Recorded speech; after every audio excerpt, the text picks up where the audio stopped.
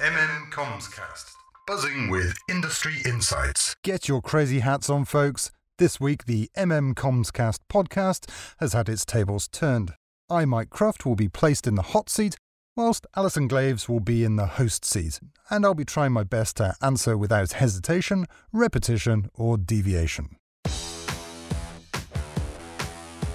Some of you may know me from a pre-lockdown life as a multi-award-winning filmmaker. Having started in advertising, I transgressed through broadcast journalism to B2B and B2C films and emerged out the other side, making the most of this internet thingy with all its connected platforms and devices. Alison and I have been making videos together for many years. Her insights into clients' requirements has been instrumental in producing a catalogue of successful and memorable films. So Alison, I'm delighted to welcome you back to the show. What can I tell you today? Well, thanks, Mike. It's great to be back, actually, and on the other side of the table, which is really, really interesting. And what I need to know, after all of our experience, and even taking into account today's different world that we live in, why is video so much more effective for today's audiences, and why should businesses be maximising the use of it? Yeah, video is such a natural way to consume information. It uses your eyes and your ears, so it speaks directly to that kind of human connection with emotion, and you can conjure this up through spoken word, through music, through action, in an instant. So businesses can really connect with an audience on an emotional level. Yes, Mike, I guess that emotional connection is really important, and it's what we all hang on to when we're talking about video. But the term video often refers to something that's actually not a video. So when is a video not a video? Yeah, that's a good question. Video has emerged from being a very kind of traditional things like promos and testimonials and documentaries and adverts and things like that, to being a much more kind of diverse range of things. So you got GIFs and boomerangs and, I don't know, VR, that kind of stuff. And for this conversation, I'd probably include animation as a video. Basically, I'd say anything that you capture that's moving can be turned into a video. Yeah, and things that aren't video. Maybe video games? Well, that sounds like a whole new podcast, doesn't it? So maybe we stick to the use of video for business and think about maybe how people can maximise its value. How do you think they should do it? So video really starts with identifying your audience and telling the right story for them, using all your materials that you've got, depending on what they are. It could be filmed or creating graphics or photographs or text or voiceover, whatever. It's a combination of all those things and possibly more. But the great thing about video is that its ability to hit all the platforms. You know, it's endlessly versatile. So you can recut and repackage all of this material in different ways, be it long or be it short. Going against my better instincts, I've written down a list, which I don't really like on radio, but here goes. TV, websites, blogs, emails, mobile apps, video sites like YouTube or Vimeo, PowerPoint, live events, information stands, point of sale, video walls, live streams, social networks like LinkedIn, Facebook, Twitter, TikTok, Instagram, and e-learning, to name just a few. So in order to be responsive to clients' needs, I'm an early adopter of technology, but this does come with a bit of a downside sometimes. And back in 2003, when the 3 network was launched, I was really excited to see that you could now get video on your phone. This was absolutely fantastic. I thought, everybody's going to have this instantly. Yeah, but it probably took about a decade for smartphones to become ubiquitous enough for it to be really impactful in business that I'm talking about. But it's brilliant, isn't it? Because everybody is walking around with a pocket device that you can connect with.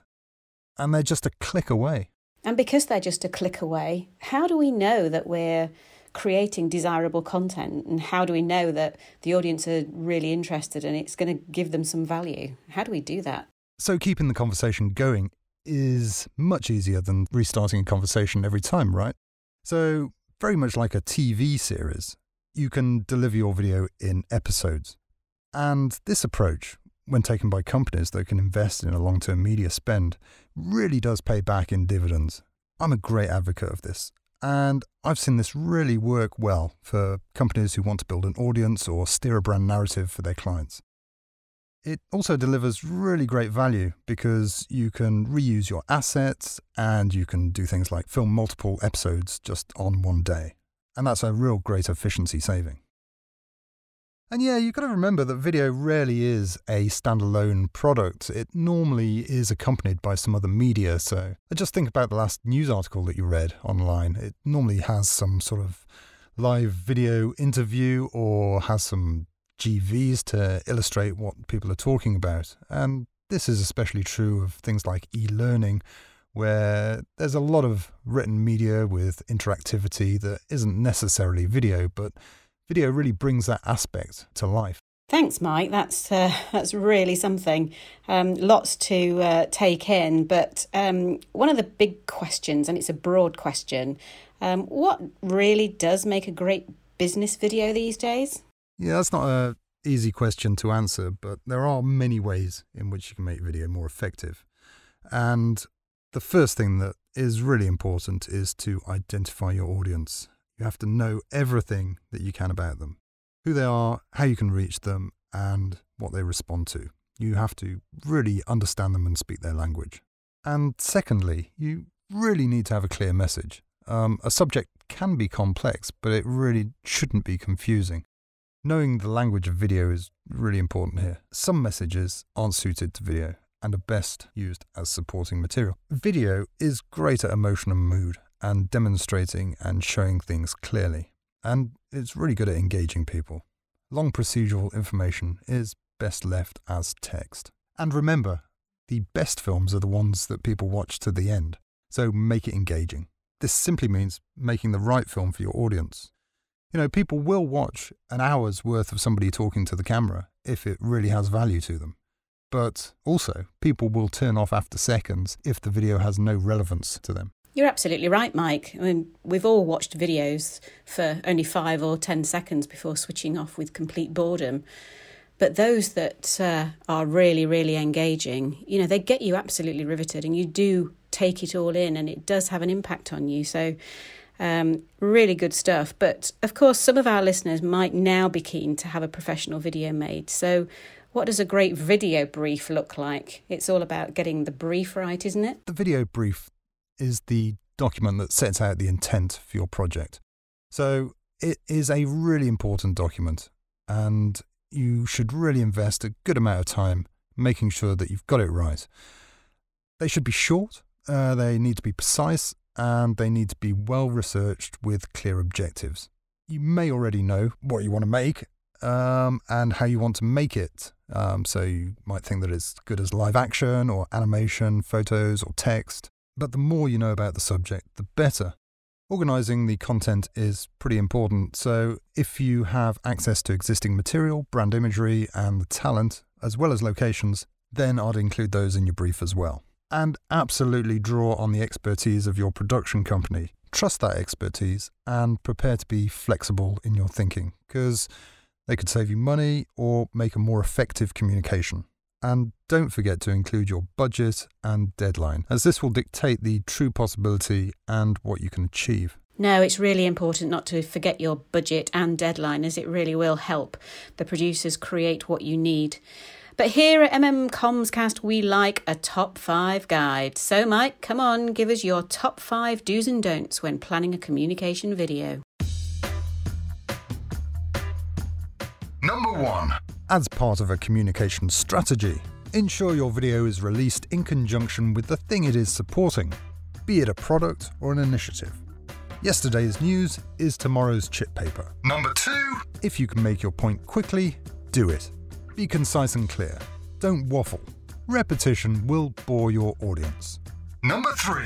It seems obvious, but use professionals to make your video. Everyone thinks they can make a video these days with an iPhone, but it's really not that easy. Would you lay your own carpet or cut your own hair? For a start, it's time consuming, and your focus should be on what you do best, not getting bogged down in making video. Video is a collaborative industry that has many specialist roles, from producers, directors, scriptwriters, camera operators, sound recordists, lighting experts, video editors, animators, not to mention all the professional equipment needed to ensure that talent looks its best. So folks, don't try this at home. A poorly executed video could ruin your professional reputation. Number 4. Don't expect your video to get 100,000 views just by putting it on YouTube. This won't happen. Unless you already have an audience subscribed to your channel, you'll need to promote, and promote again. And you need to do this in the first few days of releasing it. So hit up all those social media channels, reach your colleagues and customers, and maximize your channels to get your message out there. And 5. Measure your success, use those metrics to determine how and when your video is reaching its audience, and use this data to maximize future program reach. Wow, Mike, those are really valuable tips. And that's without getting into content planning. Maybe we should talk again soon. I know, I've probably gone on far too long, but you did put me in the hot seat. If you have discovered the Commscast for the first time, hit subscribe for a regular dose of insight from industry-leading communication experts. You can follow us on Twitter at MediaMakerLTD, and you can always get in touch via email at hello@mediamaker.co.uk. You've been listening to the Commscast with me, Mike Cruft. Bye for now.